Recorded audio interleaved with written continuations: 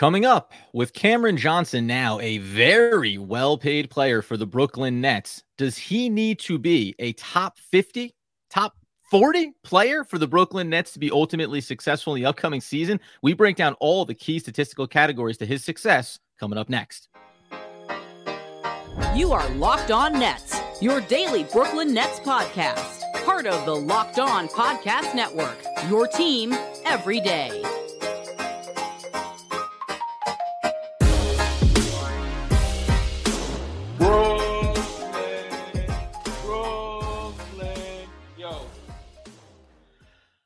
Yes, my friends, it is the Locked On Nets podcast right here on the Locked On Podcast Network. It's your team, the Brooklyn Nets, every single day. Over there, you're going to find Doug Norrie. He's the owner-operator of DFSR for all your daily fantasy sports rankings from DraftKings to FanDuel. He's got you covered. I'm Adam Arbrecht, breaking down the New York Football Giants on the One Giant podcast. My boy Andy Mack and your New Jersey Devils on the Devils Puck Luck podcast with Danny McDonough. We thank you for making us your first listen of the day. We're absolutely free on all those platforms. And let you know, today's episode is brought to you by FanDuel Sportsbook, official sportsbook of Locked On. Make every moment more. Visit FanDuel.com/LockedOn today to get started. And Doug, let's get started on the conversation around one Cameron Johnson. We know this has been mostly an interesting offseason from adding other pieces, and we're debating small minute shares and how the rotations are going to work out. Cameron Johnson is cemented with Mikal Bridges as being the twins that need to rebuild the status of this organization. The question becomes, is he going to, Cameron Johnson, live up to that contract and be a top 50 player for Brooklyn?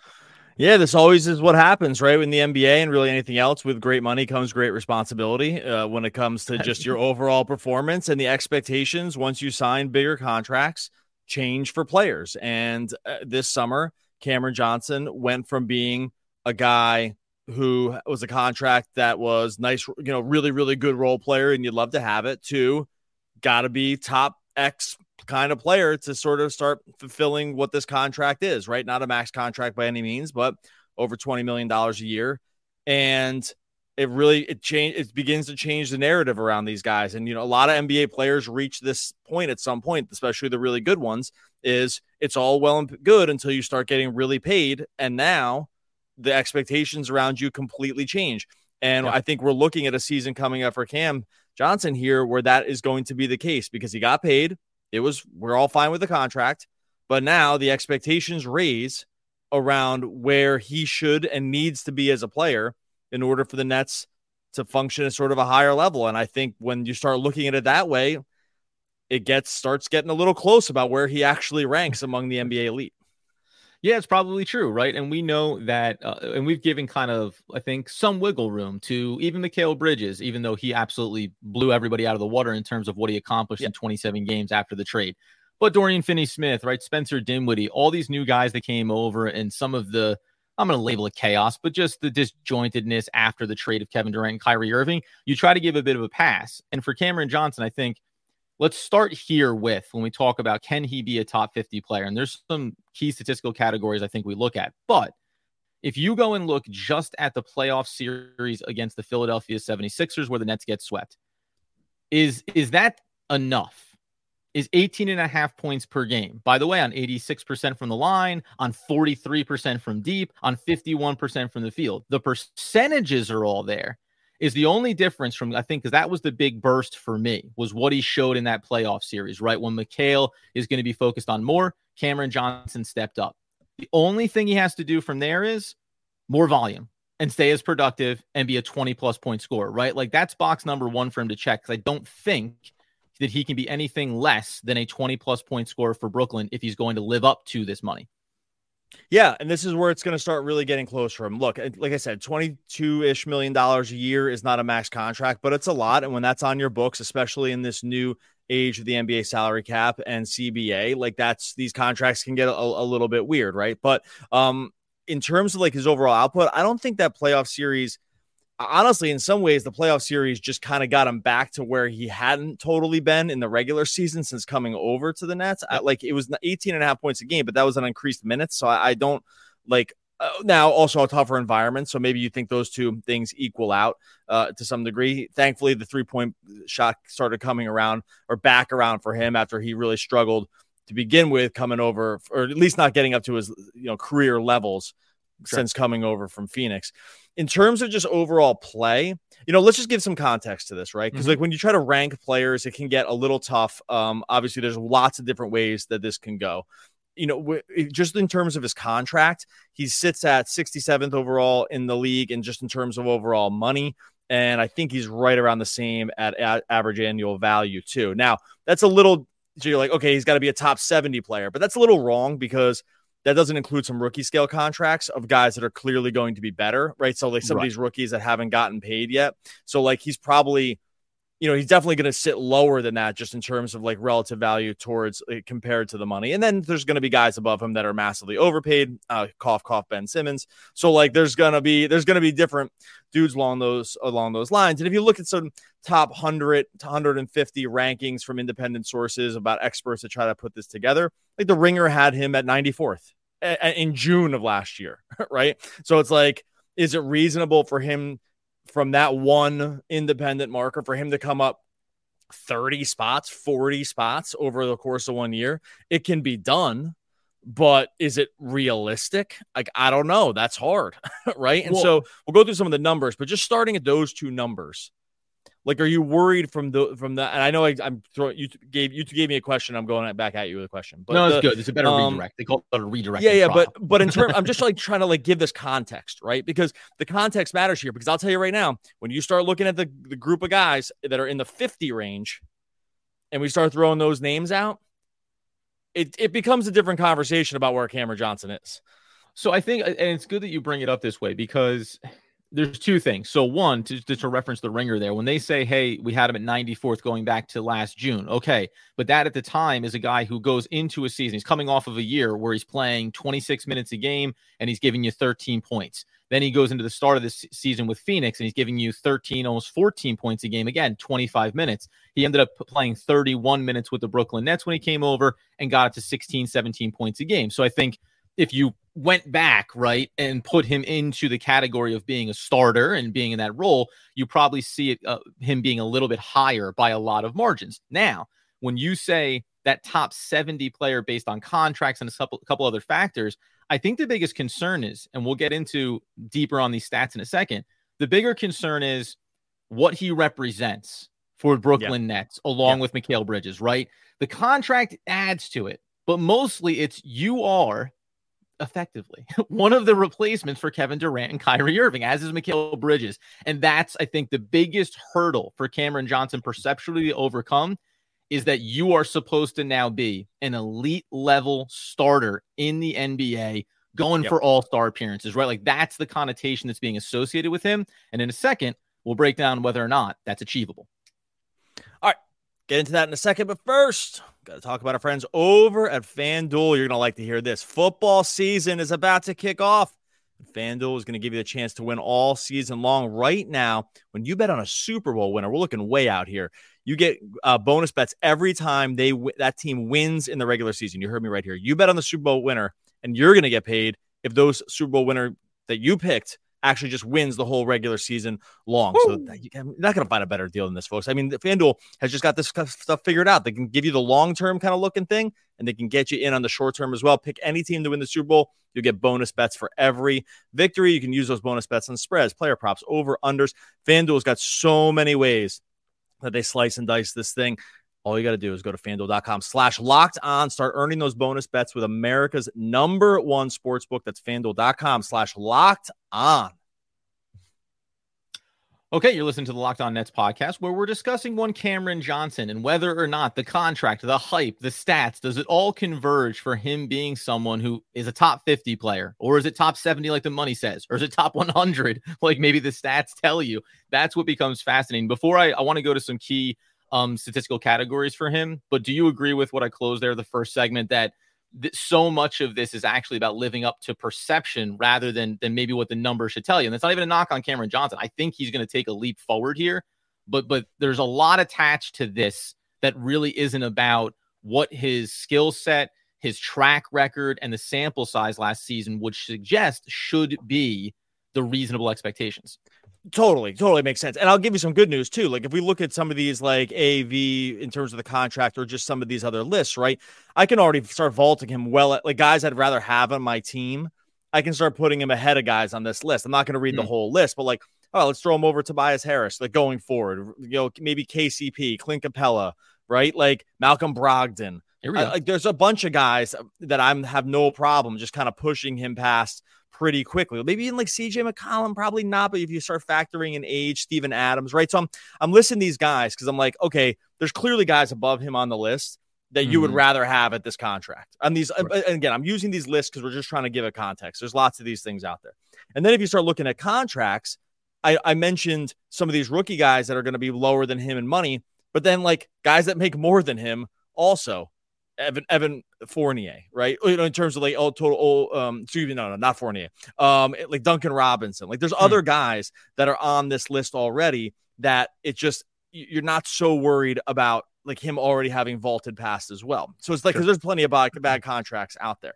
But like you said, when you start getting paid at the upper echelon of your team's salary cap, you probably have to turn into more of a player. And there's for sure areas that Cam Johnson has to improve on here that like is going to happen this year in order to push him past like into that next level. Right. Yeah. Like there's I'll go through some stats here in a second, but does that make sense just from a sort of just like giving a context standpoint of, or would you agree that his game at this point, and I think sometimes money helps with this because money gives you a longer leash in the offense and money just gives you, like the idea that you can just your minutes are more set in stone, right? There's like other things that come along with money that I don't get yanked for mistakes. Right, exactly. Like it's not the longest leash ever, but money definitely will give you much longer latitude or much more latitude in terms of, like you said, making mistakes. But there's clearly areas of his game that are going to have to improve to start meeting some of these numbers because I think there are clear gaps also. So it's interesting, right? And I wonder if actually I'm going to pull this confidently with a little bit of concern that I could be off base. But he took 12 shot attempts last year after coming over from Phoenix to Brooklyn, right? 2 more shots than he took in Phoenix on 5 more minutes of game time. He's probably going to play another 3 minutes on average in the upcoming season for the Brooklyn Nets as well. So if he keeps hitting and at least the 3-point percentage comes back to life a little bit relative to what it was in previous years, only 37% in the 27 games for Brooklyn. Again, right, a little more volume, just to your point about I'm not going to get held back in the offense. I'm not going to be looked at as the facilitator or the guy that needs to acquiesce to XYZ. I'm going to be one of the main focal points. And we've also talked about, maybe we'll touch on in segment 3, like some of the pieces that could be in place here for Brooklyn that would help open up his game as well. So I do agree with you in that regard. As we turn our attention to stats, you're going to go, I think, with some other numbers. I went over to crafted NBA.com. This isn't a concern, but I just want to qualify something. His true shooting percentage is 61.7. That's 79th percentile. His shot quality is in the 94th percentile. His 3-point attempt rate is in the 75th percentile. So they're like, now 75th percentile, I'd say, hey, that can go up. You can increase that volume. My point here, and you can go over the defensive side too, where he's in the 89th, 81st in deflections and defensive rebounds, in versatility. A lot of the key measuring sticks for him suggest that he's been like crushing it. Like he's already been doing it at a very high level, which makes me confident that with more minutes, it's only going to get better. And also like mildly concerned that maybe we're undervaluing where his floor actually was. Like this guy may be very close to his ceiling right now. And setting an expectation that it's going to take this next big leap could actually be very difficult for him to accomplish. Yeah, look, you're right. There's plenty of underlying analytics that do have him actually as this kind of player. In box score plus minus from last year, he was a top like 45 player, right? And so all these stats have flaws, and all these stats can be just kind of construed different ways. I do take there is relative solace when, like in BPM, the top guys were like Jokic, Embiid, Doncic, Butler, Giannis, Steph, right? Like, so it's like it's not too far wrong in determining who the great players are. It gets the great guys right. Sometimes Joe Harris didn't sneak in there, so you can feel a little bit like there's some value. It can fall down a little bit in the middle tiers as things get a little like sort of more role player-ish. But like the guys in terms of BPM that he sat around were Jaren Jackson Jr., Paul George, the aforementioned Brogdon, right? Siakam, Drew Holiday. Like these were the same guys in the same tier with him. And so when you look at his name in that tier, you're like, oh, that's interesting, because the other guys around him are all good. De'Aaron Fox, Fred VanVleet, right? So like, there's no question about some of these guys' status in the overall game. And then when I look at that, I'm like, oh, that's interesting. Like, he sits in this group where you would probably agree with most of the rest of the list.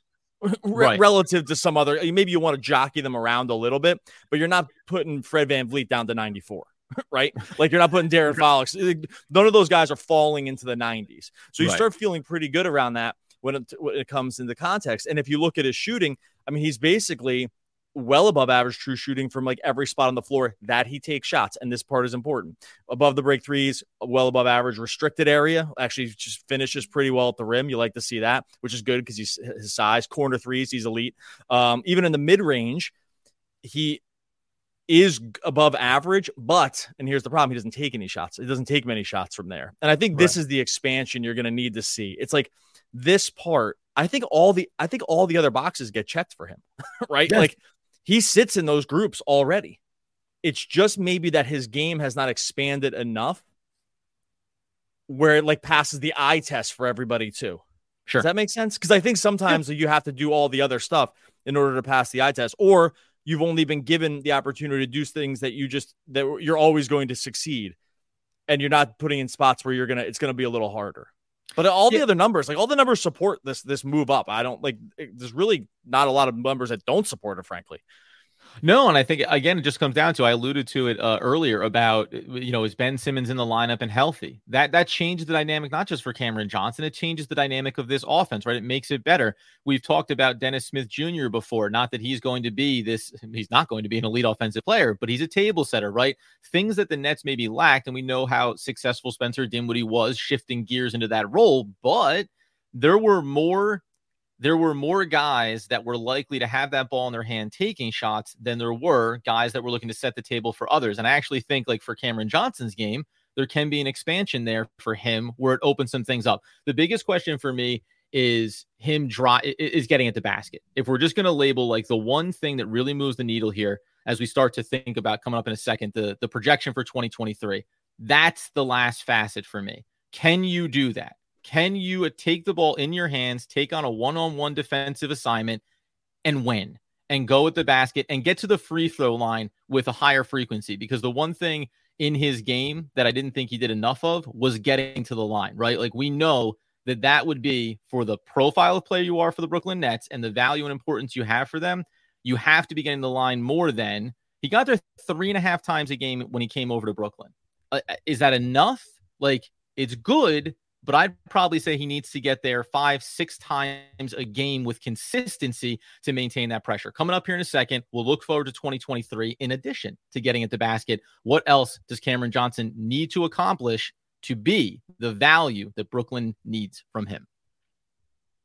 All right, Locked On Nets talking about Cameron Johnson and what we expect for him in 2023. Doug, I almost broke down there at the end of the previous segment. I couldn't quite establish where I wanted to go next when it comes to Cameron Johnson. One note that I did want to kick this off with, I mentioned the number of shots that he was taking, but if you go and look at the total shots for the year, it actually had him slightly higher on volume in terms of field goal attempts per game. I wanted to establish where that would put him in the hierarchy, of the NBA. In the postseason, Cameron Johnson in those just 4 games took 14 shot attempts per game. So that's an improvement off of what he did over the regular season. But if you go by NBA standards regular season, top 50 is Halliburton, Maxey, Bridges took just over 15 attempts per game. Holiday, Banchero, Jordan Poole, though. It's not unreasonable for me. I want to ask you, is it unreasonable? Because I don't think it is, to say, Cameron Johnson, you need to be a top 50 field goal attempt guy, right? Like, you need to be in the top 50 or 40 of shot attempts per game based on how this team is currently constructed. Yeah, look, and I agree with you. And just to kind of drill it down a little further, even if you just weren't looking at shot attempts, if you're just looking at like overall usage, like where is his usage rate sit, and just in terms of, because sometimes the one thing about shot attempts, and I agree with you because it's like a good starting point, the usage will also factor in like possessions that ended with you also, so like turnovers too. That could mean you were actually trying to do something and that shot attempts just won't factor for, right? Or just like getting to the foul line, like so because like that will factor in too. These numbers still agree with you that it needs to be higher. Like the usage rate in the playoffs was under 20%, and that's just not going to be good enough for where he is and like where the number is in terms of like where he has to improve, right? The usage rate is just going to have to climb because one, I think in order to get into this next level of guy, you just have to be higher. You almost have to be higher usage unless you're totally crazy elite at other stuff like rim protection or even like just only defense guys are going to have trouble getting here unless you're just so good. If you're not just taking shots, like you just have to be taking shots and being pretty good at it. I think the good news is in terms of like where where he sits with the overall team now, I think that will be allowed. Does that make sense? Like, I think that like because even if you take out of the playoffs, the usage rates for the Nets last season after the trade deadline, Bridges was at 30%. Love to see it. He was super efficient.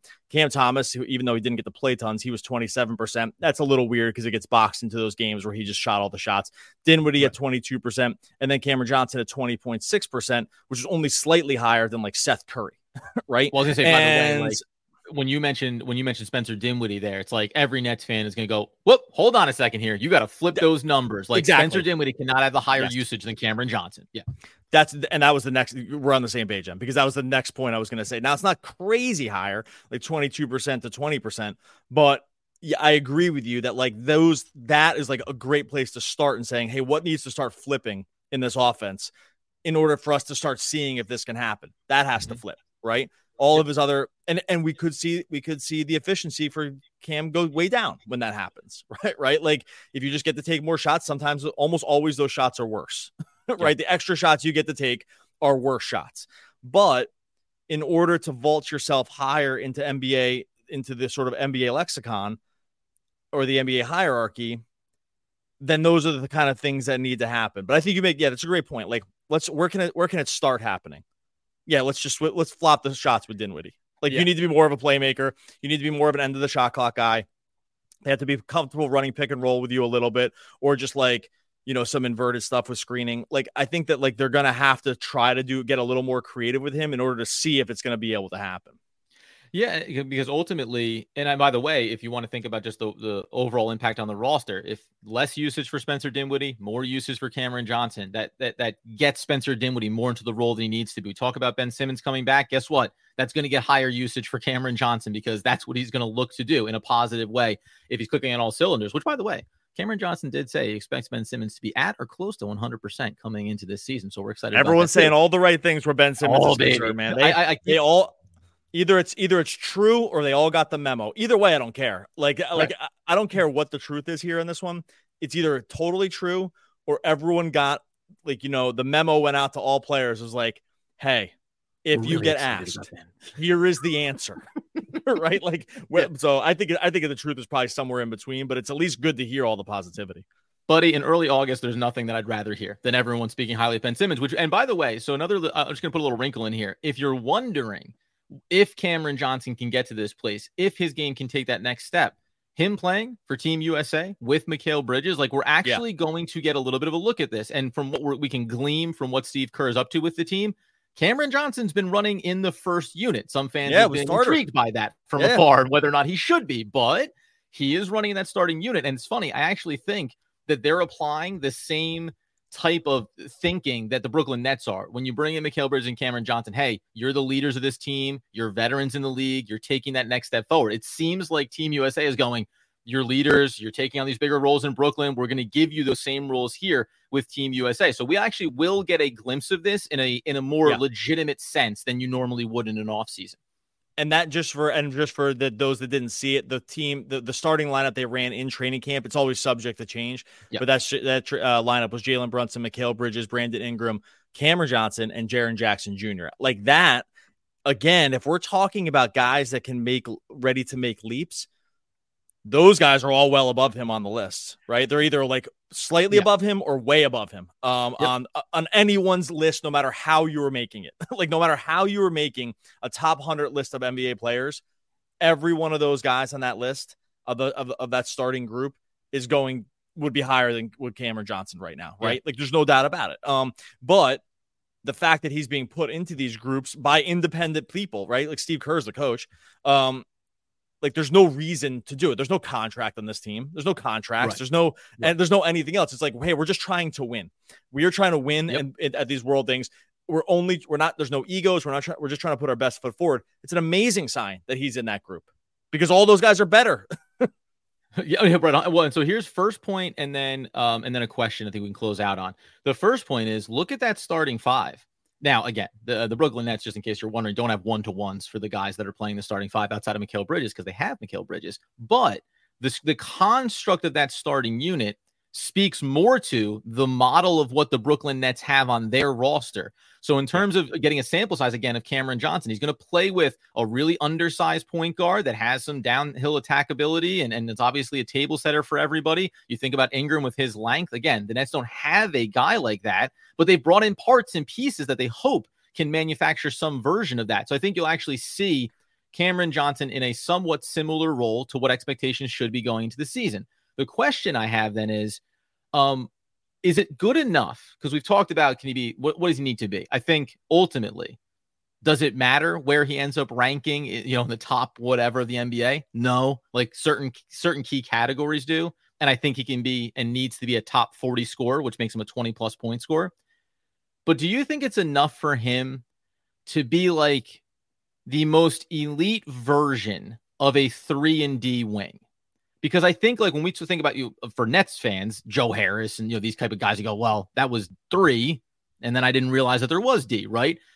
But if he can be a high level version where on the defensive end you're looking and talking about him locking dudes up, making big defensive plays, game in and game out, then I think it's enough to hit that mark of being just barely a 20-point scorer, a little bit over, being an elite when we talk about 3-point shooting percentage, open up some of those other little facets of the game that we talk about. But I actually think that might be the goal here. It's not about being a next level offensive player and becoming a 25-point a night guy. It's about being like elite in those 3 or 4 key categories that you've already shown you are very, very good at. Now just max out for the next season or two, and the Nets get insane value, I think. Yeah. So the question is can he become like who are the best? And like, the question is like, who are the best versions of this? Is it like Michael Porter Jr.? Like, can he be as good as that? Yeah, definitely. Right. Like these are the guys that elite spot up shooting, get a little bit into the mid range, can, rebound, can do a bunch of other stuff, was on a championship level team, even if it struggled. Like sometimes finding the exact guy that mixes and matches like this isn't the easiest thing, because every NBA player is different. But I was like rolling through some of the guys that were on this list and trying to think about where he, like, what are other, like OG Anunoby, like, okay, bet he's better on offense, worse on defense, right? There's, Chris, could he be Chris Middleton? Why would he have to get into the mid-range a lot more? I'm just trying to think like this next level above just the 3-and-D wing. Like these guys that can do either one thing, like defense, super elite, and then just enough on the offense, or they're really good on defense and they can really do some really good stuff on offense. Like it's not easy to always make these one-to-one comps, which is why these lists are always open for just subjectivity and for opinions, right? Like everyone would have put Mikal Bridges lower, and then I was like, oh, he can score in the mid-range and kind of carry an offense, so he goes way up, right? Because he would have been the next guy. It's like, is he more than a 3-and-D wing? We're not sure. Guess what? Right. He is. Right. Well, so the ultimate goal is to be that, right? Be your version. Maybe of that's Bridges. Go, are you more than? Yep. Maybe that's the whole thing, actually. Maybe like, can he take a Bridges type leap? Like, I'm not sure. We saw so much from Mikal Bridges that it's hard to think that, but maybe that's just the comp. Is like, can you take a similar leap to what Mikal Bridges saw last year? Because then you're really talking. All right, we got tons of stuff to talk about in the offseason. Obviously, we're going to be breaking down some more Nets moves. They brought in some guys like Trendon Watford. We'll talk about where he fits into this stuff. We got a bunch of other things that we want to talk about with the Nets. And as we gear up for some FIBA stuff where the Nets are going to be well represented, Mikal Bridges, Cameron Johnson as well. So tons to talk about this offseason. Make sure you are subscribed to Locked On Nets over on YouTube or wherever you listen to podcasts. So we're going to be coming at you multiple times a week all through the off season. Not many outlets are going to be able to say that totally free as well. So all you got to do is just make sure you hit subscribe over at Locked On Nets over on YouTube. August, the summer's last messenger of misery, is a hollow actor. Henry Rollins. Oh, again, one of the all-time great poets. Again, we'll be back again tomorrow talking more Brooklyn Nets basketball.